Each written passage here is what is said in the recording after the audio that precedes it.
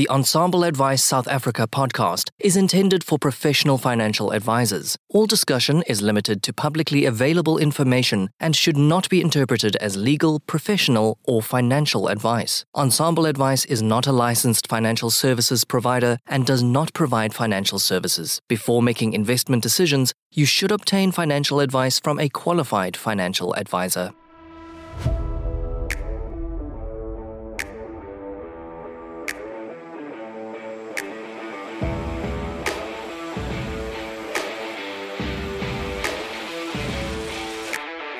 Hi, I'm Louis van der Merwe, Certified Financial Planner. Join me every week where I get to have discussions with global leaders in the financial planning space to help you serve your clients better and run a more efficient financial planning practice. This is Financial Planners South Africa podcast. Portfolio Metrics is thrilled to bring you this podcast in support of our common passion for people and the evolution of wealth management. Our global business links precision investment management to expert financial advice through partnerships and technology. Portfolio Metrics is an authorized financial services provider. CommSpace is a revenue management solution developed specifically for independent financial advisors. It is a web-based application that tracks, allocates, and manages advisor revenue. The system seamlessly reads commission statements from financial institutions and can address any permutation of commission splits. CommSpace provides mind-blowing, out-the-box revenue business intelligence and analytics, along with super flexible reporting to effectively manage and grow your business. Welcome to another episode of Ensemble Advice South Africa. I'm very excited to have with me today in the studio Susan Bradley. Susan is the founder of the Sudden Money Institute, someone that I've looked up throughout my studies with the Transitionist Institute, and it's just wonderful to have you here today. Thank you so much, Susan. Thank you, Louis. It's lovely to spend some time with you. I'm looking forward to our conversation. There's so many avenues we can explore, but I do want us just to maybe, as at the start, share with our listeners, how the Sudden Money Institute started. You shared that it's almost 25 years or 23 years for the Institute. I'd love to hear that beginning days. I was cleaning out files over the weekend and coming across our mission statements from 23 years ago. It was June 25th, year 2000, that the Institute began. And I'll back up for a moment, but tell you that I discovered there was a big gap in my training as a financial planner. I'm a CFP since the early 80s. Those were kind of the pioneering days when we were all figuring it out. And I thought that I really knew it. I taught it in the local college, and I did financial literacy for kids and women, and I was all in. But when I found that we didn't have a protocol for life disruption, a big life disruption, and in my case, it was medical settlements for medical injuries for a group. And I was asked by the lawyers managing that, or they were actually just bragging and telling me how much money they were going to get people. And I realized that people were in trouble because they were getting money without, or thinking they were getting money without a date or anything. And they were making decisions of what to buy, houses, how to get divorced, or how to help a parent, or making all kinds of commitments, not working because the money was coming. The money never came.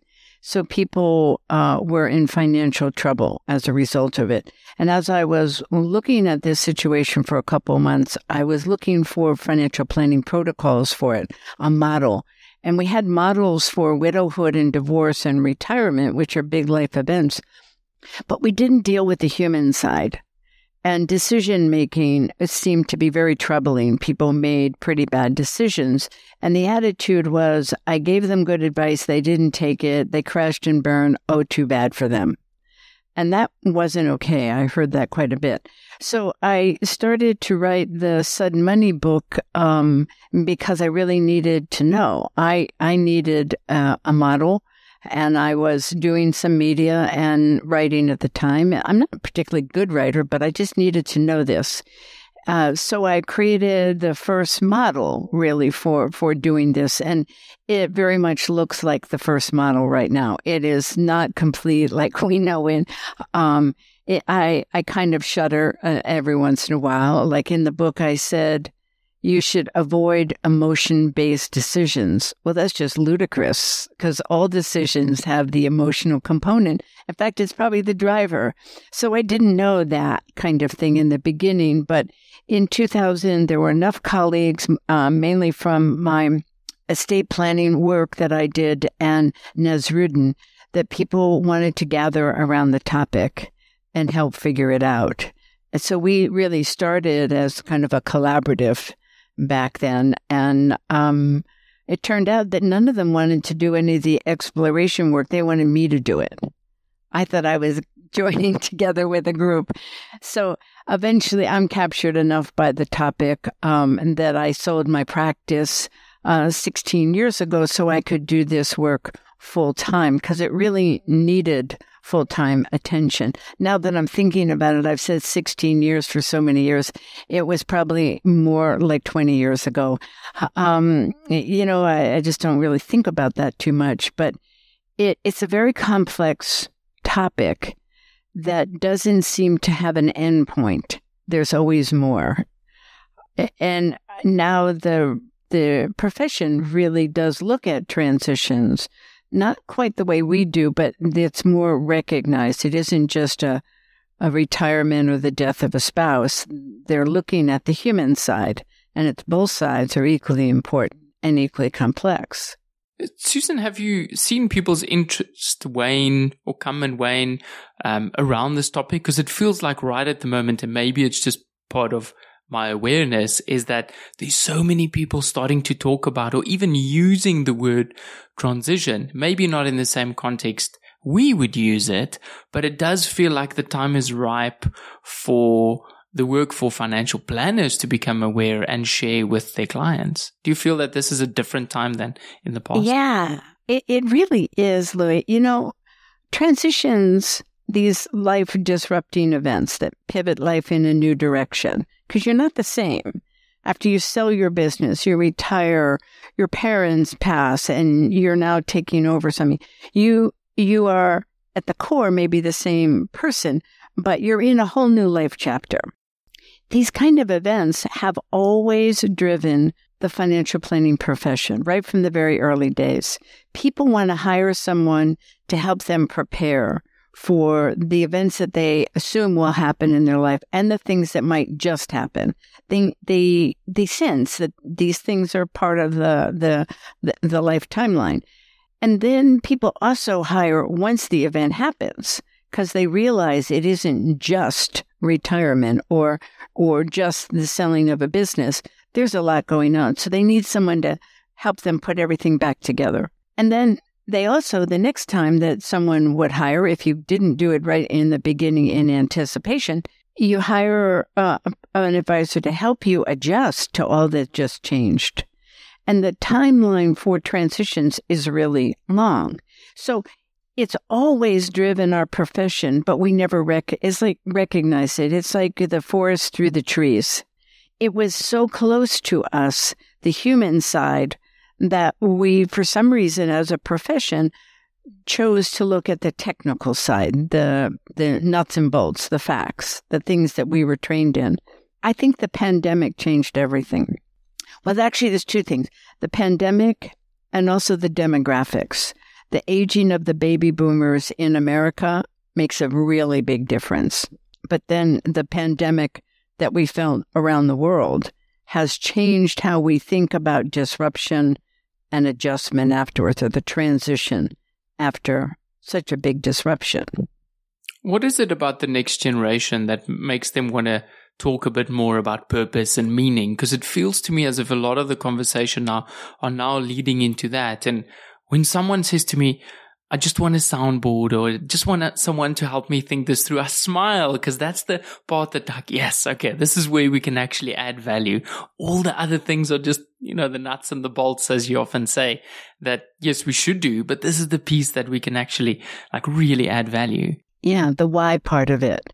I think it's the maturing of our cultures.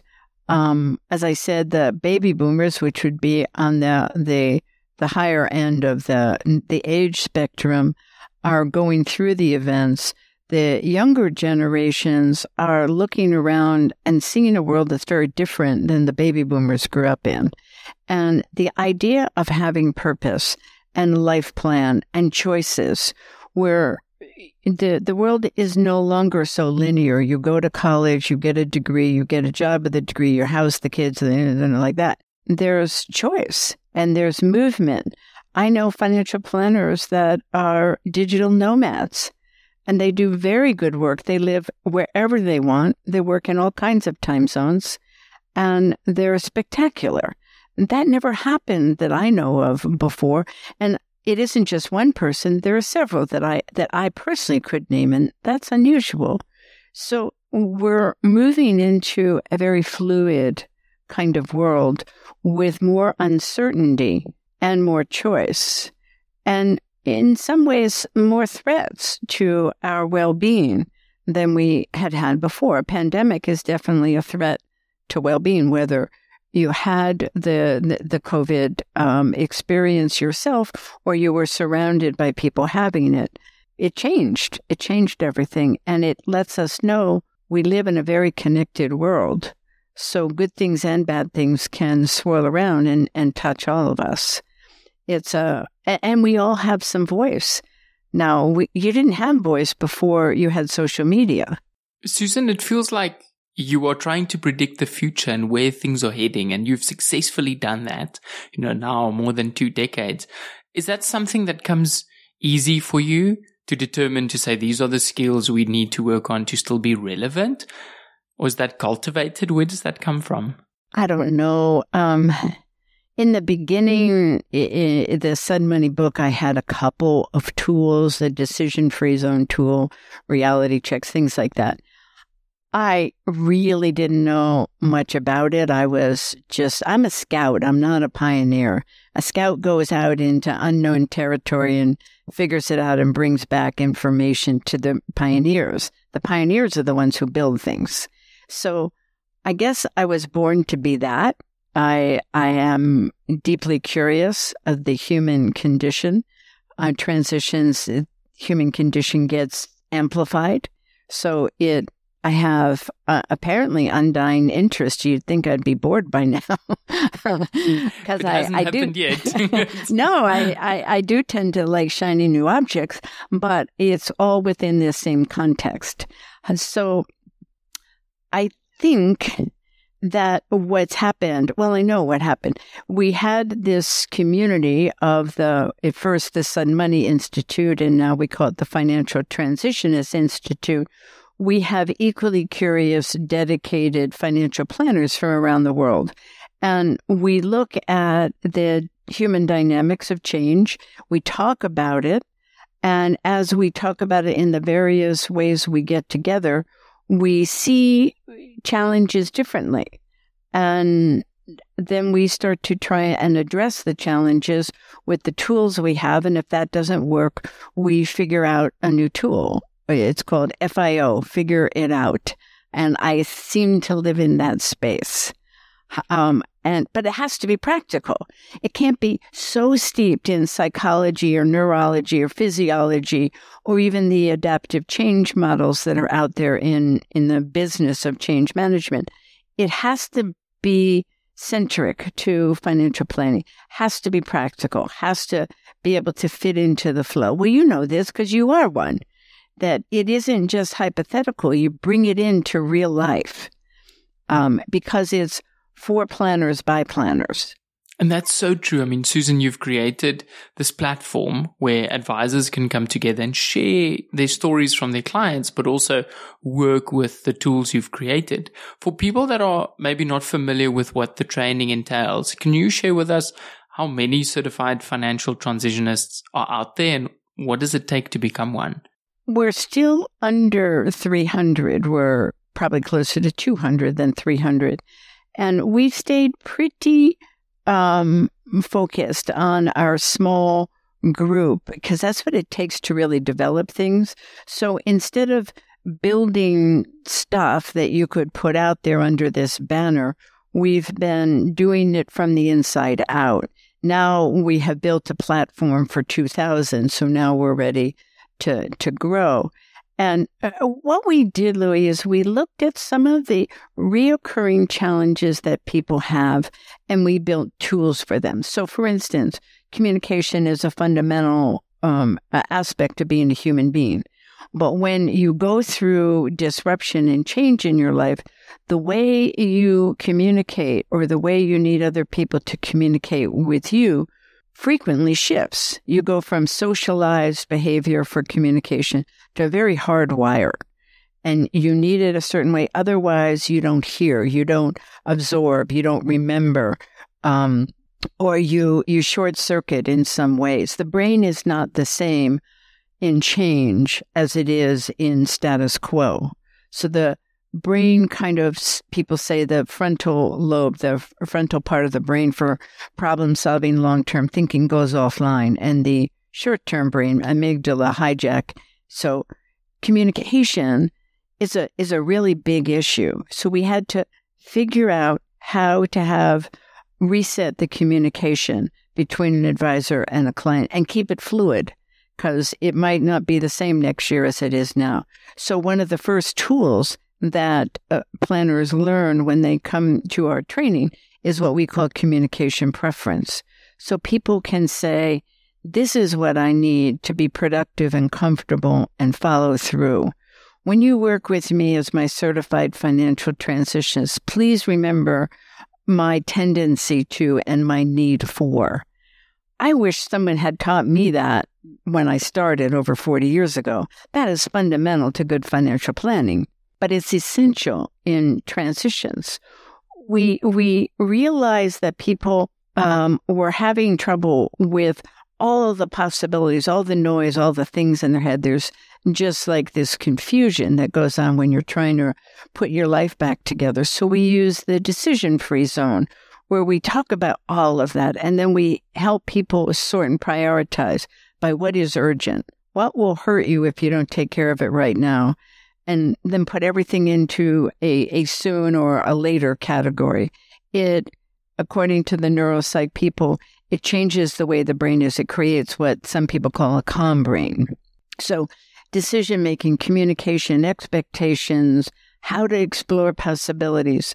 So as we find these things, we created tools. So in our first, in our core training, which is really advanced studies and certification in life transitions, there are 9 tools that we call it core because they're the core. You know this because you've learned them, you use them, not all of them every day with every client, but they're really workable for all kinds of clients. High net worth, low net worth, young, old, people that really just supposedly just want to talk about their investments, and now it introduces another side. You're laughing with that. Do you have a story around that?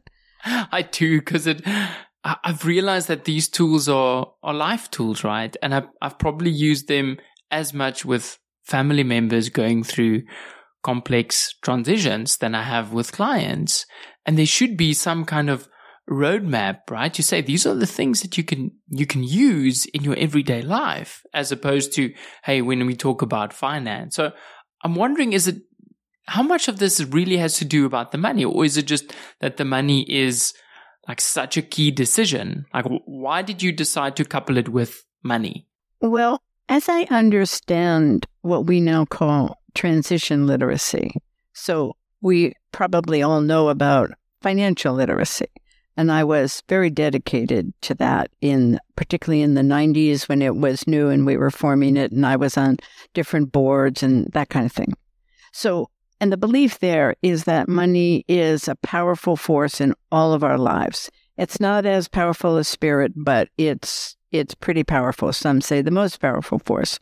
So just take that as a given, if you will. But there's another powerful force, again, besides spirit. It's change. It's change. We are built to change as human beings. We don't come in as babies and stay babies. We go through all these different events. So you take these two powerful forces, and wouldn't it be great if from a young age we developed financial literacy and transition literacy, because when those two forces come together, that's when the amplification happens. That's when the stakes are high, big stuff's happening, and it's like a chance to write the next chapter of your life if you get it, if you understand what's going on when those two intersect. So change is a really, really big force, and it is the human side. So what we would advocate is that you start on the human side and you blend into the technical. Right now, the profession is still more on the technical, and then you understand the human. We think it's the other way around. That's very similar to the Financial Therapy Association, which I think also defaults to, typically therapists. So would you say that would be a more suitable path to take if this is what you want to lead from, purely from an academic study perspective? If you could guide future financial planners, what do you think would be a reasonable place to start? I think it depends upon the individual. I know the work of a certified financial transitionist is therapeutic. People hear that all the time. Oh, it's like you're my therapist.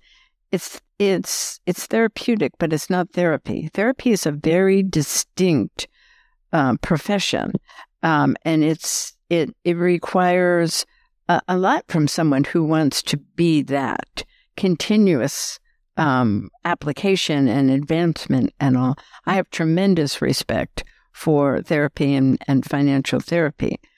I do think it depends. We find people who have done some version, and there's so many different ways to enter the space of financial therapy, who have said, I've done this. I have some kind of a foundation. They're probably still active there, but now they want to go to the transition side. There's still, even within therapy, transitions are the different experience. Remember, transitions are a finite period of time. There's a beginning, an ending is usually what happens, and then you're in transit, movement to the new. And that's a big gap that takes years. It takes years. And to be aware of that and lean into that and be able to be present for that, and it's called liminality, is a big deal. Some people will certainly benefit from a therapist and a financial transitionist. Some people would need more one than the other. I think you check it out and you see what really resonates with you. I think for me, the work around a slightly more positive approach around the positive psychology work, and also that fact that we can look to the future as opposed to most therapeutic interventions that tend to work with the past and say, how has this formed where you are, is the piece that really excites me. Is that a piece that you find people struggle with, to have a clear picture of what the future might look like, specifically someone going through transition? Well, I agree with you. My take on therapy, Courtney Pullen has been with us since the second year, so he's kind of like one of my brothers. And by the way, I have 7 brothers, so I don't take on new brothers very, very frequently. But Courtney and Dr. Moira Summers is also on our faculty, and they helped us understand the distinction, kind of what you said. One is for the past, the other is for the future. I don't think it's cut and dry like that, but it's a good base. One of the exciting things that happens around the human dynamics of change in the world, and this happens beyond human beings, it happens in science, it happens in education. When you have a break in the norm and there is no going back, you have nothing but forward. How you want to address that is up to you. And to have a guide that normalizes the awkwardness of separating from the past and moving towards your next chapter is what I think the world has been missing, except for in some ancient cultures where they had a lot of ritual around becoming a man or becoming a woman and that kind of thing. In our culture, we just want people to get back on track and get going. So to be with someone in that pause that anchors in now and then looks at possibilities without locking yourself or dedicating to one next version. I always say, leave yourself room so you can back up and turn around. So you want to taste, you want to experience, you want to say, what if? What's the possibilities here? To rethink, reimagine. I love the word reimagine. And when you give someone the opportunity to reimagine their narrative, their going forward, it creates this open space that for some people can be threatening. But if you have a guide who's telling you it's okay, you don't have to know everything right now, you end up with ideas that may never have surfaced. That's so exciting to watch people move into this other version of life, their next chapter, beyond their expectations before, safely, with courage. But you're there to kind of have the boundaries to keep them safe while they do that. That's like magnificent. It's fantastic to be able to do that. And you get paid to do that. I want to talk a little bit about the protocols that we use as financial transitionists. And you just kind of led into that around, doing this safely and creating a safe space. Can you share with us the protocols and specifically giving the work back? I think that's something as financial planners that, or at least I, fall in the trap. And now with Rudolph in our practice also going through this training, I get to revisit and kind of a refresher of what the protocols are. And yeah, I'd just love to hear it from you. Yeah, as we said, this work has been evolving for over 2 decades. And there's this massive body of work, if you look at our archives. A lot of it, we were doing just the same thing as in transition. We're trying to figure it out. There's just a lot there. And eventually, we figured out that what we are built upon are 3 protocols. The first protocol is to keep a client safe. That's not risk tolerance, although risk tolerance could be there, but it's safe from making choices and decisions that they would live with and in regret for a long time. You want to help people back off from some of these things they think they have to do, should do, help them explore in a way that's safe. You don't want them to be in harm's way during this time. So safe, whatever that means for that client and this CEFT. The second protocol is to go to the balcony. And that's a lovely idea of moving away from the details, the weeds, the facts, and being able to get to a broader view of possibilities. So think of being in a garden and you're there and you know all the pieces and you can work that. But if you go to a high balcony, you can see the whole garden and well beyond and how things fit together. There's a dance floor analogy as well with that. But what we do with that is, as you know, Louis, that you're working with a client and they're getting kind of stalled out. They're getting tight on something. They can't quite work in a way that is meaningful. You can say, it's okay, let's just go to the balcony and take another view. Let's go do this. So we train ourselves to have productive conversations on the balcony. It's not just the view. It's what do you do there and how does that translate to come back to the details? Both are important. The other thing, the last of the 3 protocols is, as you say, give the work back. Because you're not really the expert as a transitionist. You may be in your CFP world, but when you're working with your clients on their human experience, you're their guide, you're their thinking partner. They need to be able to inform you. The problem with that is most of us humans don't know the answers to these big sort of interior questions, so you need structure to help somebody discover and articulate like that communication. Just to say, tell me what I need to know about you, it's too big of a question. You need a process. It can't take too long. It has to be very direct. and you let someone tell you how they're best communicated with. That's giving the work back. I think it's been so helpful around conversations where, as you use it more, you can identify and say, okay, this piece could be really helpful now. Can we talk a little bit post-certification? So now you become a transitionist. What happens then, right?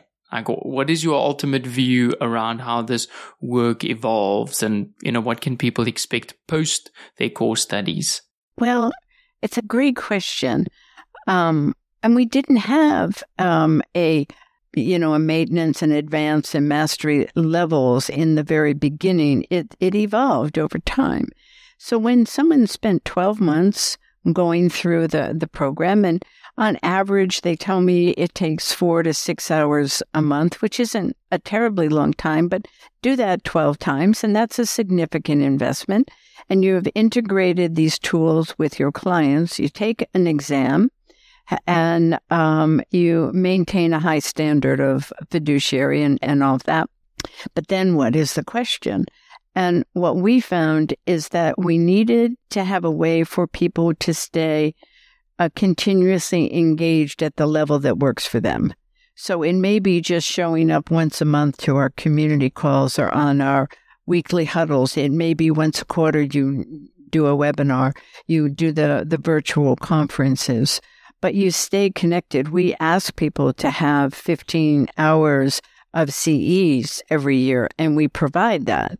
And our CEs are acceptable in the States anyway for CFP and CDFA. So it's pretty high quality stuff is what we dedicate to. But then some people know that they're wired to really go deeper.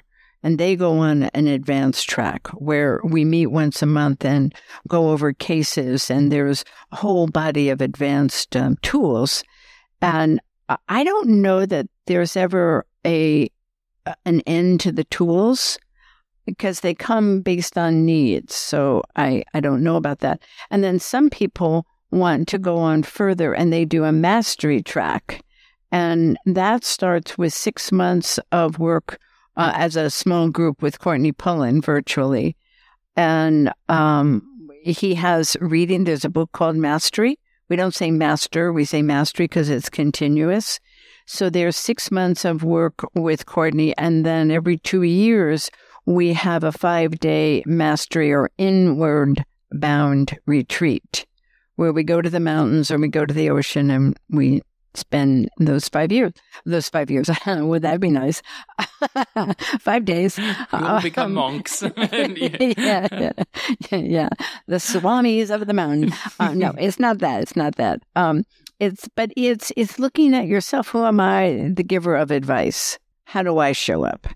And it's profound. And so the people who have done that mastery program, Inward Bound, they usually come back so we have a 3-day for the people who have done it.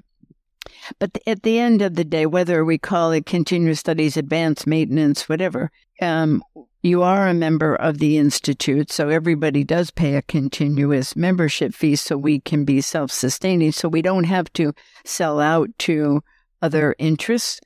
And I know that there'll be new things when my time here is done and the next generation takes over. They'll do it differently than I do it.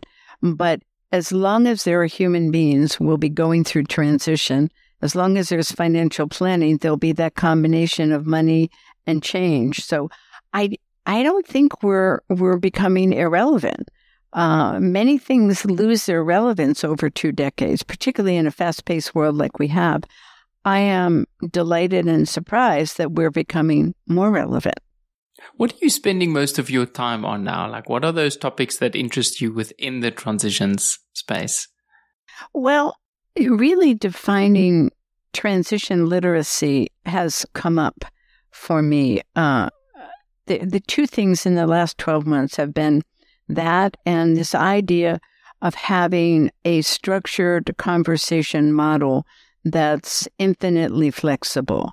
So we draw a square and we put 4 quadrants inside the square. And so we divide what would be usually a pretty important, maybe difficult conversation with the client into 4 topics. So it could be what is changing, what needs to be protected, what are the decisions you're thinking about, and what are consequences or what are the next step priorities. That's a basic one. And it's a really big conversation and it's important, but to structure it one section at a time, at the end you get a fairly complete picture of what's happening and what needs to happen. And the fact that it is a visual is important because that changes the way the brain works and helps people remember it. Using a visual can increase recall by hundreds of times. Having that and then applying it in all kinds of areas has been fascinating. That just started in September. And now, in last month, I was thinking about transition literacy as really a definable protocol. Because if you look up financial literacy, you'll see it has 3 components, 6 components. People say it different ways, but there's some basic stuff. I need to really define transition literacy as tightly as we have had financial. And I can do it enough in speaking topics and that I just presented that to the NFLPA as that was the main topic, transition literacy. But I think we have a good ways to go to really tighten that up.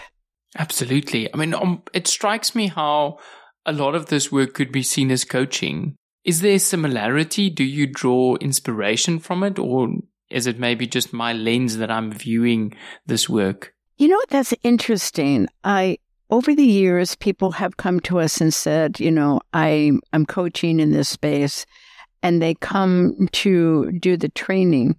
The training so far has not really fit people who are doing coaching. There are some tools that certainly are helpful, and there's some modifications we could make to a shorter version of training for coaches. We just haven't had the time for that. But I have found that coaches are not doing the same work as the CEFT. I didn't know that in the beginning, nor did they. And we had best effort on both sides. And it just, it's like having a great pair of shoes, but it's not quite the right size. For me, it's been that the coach training, I think, helps you to listen, to help give some of the work back. Yet the Transitionist Institute was that tie back to the CFP work. Because otherwise, if you're just coaching, you're hoping that client would come up with some of the financial solutions by themselves, which, that won't happen. You do need to tie it back. Yeah, I think you're right in that coaching training would be helpful. What I was talking more about is someone who is in the business of coaching. So that's their business model. It doesn't seem to translate. Even I used to do this faculty work for this group of estate planners that worked with high net worth people.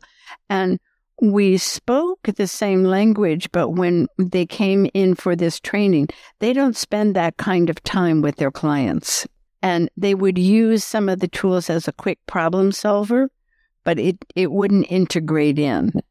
So I'm happy to let anybody come in and try it out. But so far, it's people that really work in the financial advisory and financial planning space that get the most out of it, because that's really who it was designed for. I wonder if part of that is just the amount of time we spend with our clients, like building a relationship, not necessarily charging every minute or them getting an invoice for this session. Because what I've seen with the clients going through transition that I'm working with, it definitely takes more time than clients who don't. Yet the outcome is, multiples of clients that are not going through transitions.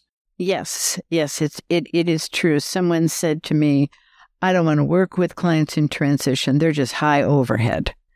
And I think that would be true for someone who doesn't have training and tools for the efficiency and the real connectivity, and someone who doesn't have a model for being compensated for that unique work. And that's been a struggle. Over the last 4 or 5 years, we've been moving into a tighter understanding of how to charge for a a life transition engagement as a separate offering. So not everybody's able to do it, depends upon their business platform. But the ones who have tried it out, there's a few of them that I think of when I'm talking about this. They're doing magnificent work, and they're paid well so that they're not losing money there, so they can really be all in and bring part of their team in. And they're usually complex situations. You don't need all of that for the everyday transition. But sometimes transitions throw a whole family unit into chaos. And to step into that, the attorneys don't want to do that work because they charge by the hour. And the CPAs are not wired to do that. So it's the financial advisor people that may or may not be. We just in our last conference, we were talking about how do you structure an agreement with scope and timelines and achievement objectives. It's different. It's different. Yeah, it's challenging to very work rewarding. With something that's so fluid and expect to have a very simple charging structure linked to that. Can we talk a little bit about the transitionist training outside of the US? Like how does these other countries fit in? Because most of the transitions are based in North America, yet you're not exclusive to North America. So maybe just touch on that for us a bit. The lovely aha that we got was that our work is transferable. It transcends, I think it's the way to say it, transcends culture, transcends time zone, and business platforms. We're really working on the human side. And I think the first person who really opened me up to this was Levi Navlaki in India. And he was in the U.S. at a FPA conference, and we started talking. That was well over 10 years ago. And Claire Stenstrom and Peter Budge in Australia. So in both cases, that goes back a long time. We do have time zone challenges, so we try and accommodate as best we can. It really is the same a process, the same tools. When they need to be adjusted, we can work with people on the adjustments. That's easy to do. The hard part working internationally is gathering in person, because that's such a joy. Even last year when we had a hurricane hit our conference, we did great work. We loved it. 12 people stayed towards the end, and the hurricane wasn't very bad. But we all have this hurricane conference experience that we share. And you don't get that virtually. That's our tough part. I know Mariette from South Africa also joined you. There. And then fortunately I could now see the virtual ones as well. And there's just so much knowledge. For me, almost an equal amount of that came from core training, is just listening how people use this within their business. Yes, that was that conference. Almost all of, except for 3 of the sessions, were CEFTs talking in detail on how they do what they do, the challenges and that sort. And you're right, we did package that up. We're transitionists. We have to deal with what life gives us. So before the conference was over, we had a hurricane virtual do-over conference. We recorded 15 hours, and now it's available. You don't have to be a member of the Institute. If you want to check out what we do, that's probably the best way to see it. And you have it, you own it, you have time to watch it, and that kind of thing. But the brainstorming, the connectivity in person is amazing. Although, I mean, Louis, you know yourself, the relationships that can build without ever having met anyone. I remember Chris Dale showed up at our conference. I'd known him for a couple of years. And all of a sudden, this really tall guy came. And I said, oh, my gosh, you're so tall, or you're so short, or you're so this. You just don't see that. And it's fun.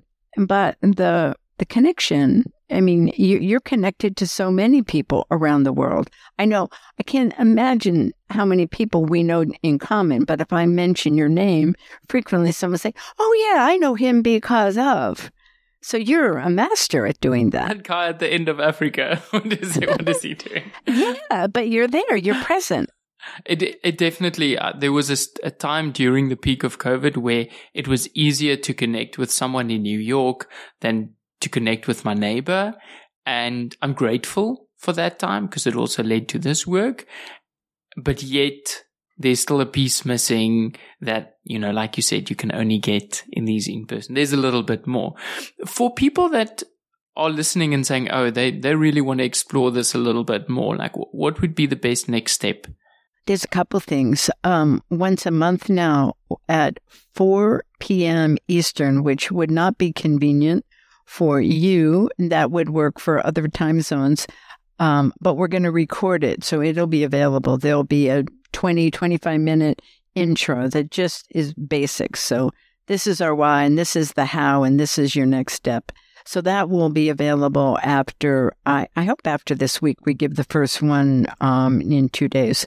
The hurricane conference would certainly give you a deep look, but the real thing is if people really are interested, it's good to just ask for a chat or ask for a Zoom call, talk. I can help you figure out if it really is a good fit for you. And then sign up to one of our core training. That's our advanced certification. That's the 12-month thing we talked about. We have them in June, we have them in November, and we have them in March. So 3 times a year. If we have enough people in certain circumstances, if we have 15 or more, we can create an individual cohort and work more on your terms, or if there's a specialized area like football, people who advise football players, we could do one just for them because they have some specialized needs. But right now, it's 3 times a year in core training. Susan, I want to say thank you so much for sharing this today. A lot of it was a refresher, and it's just always wonderful to hear how you think about the future and where this is heading. I look forward to creating the first transitions-based practice in South Africa once Rudolf gets his designation. Yes. And I would be very proud of that, but we're just getting started. Yes. In a way, Louis, we all are. I think the future is unfolding every minute of every day, and we're learning how to just stay in the flow of it. And as a transitionist, that's something that we train ourselves to be willing to do and good at. And I love meeting you this way and knowing you. I feel like I've known you forever. And I'm going to get off this call and be with Katie Braden, who is someone else who knows you. So it's a small and wonderful world. Thank you for being interested and being the great planner that you are. Thank you, Susan.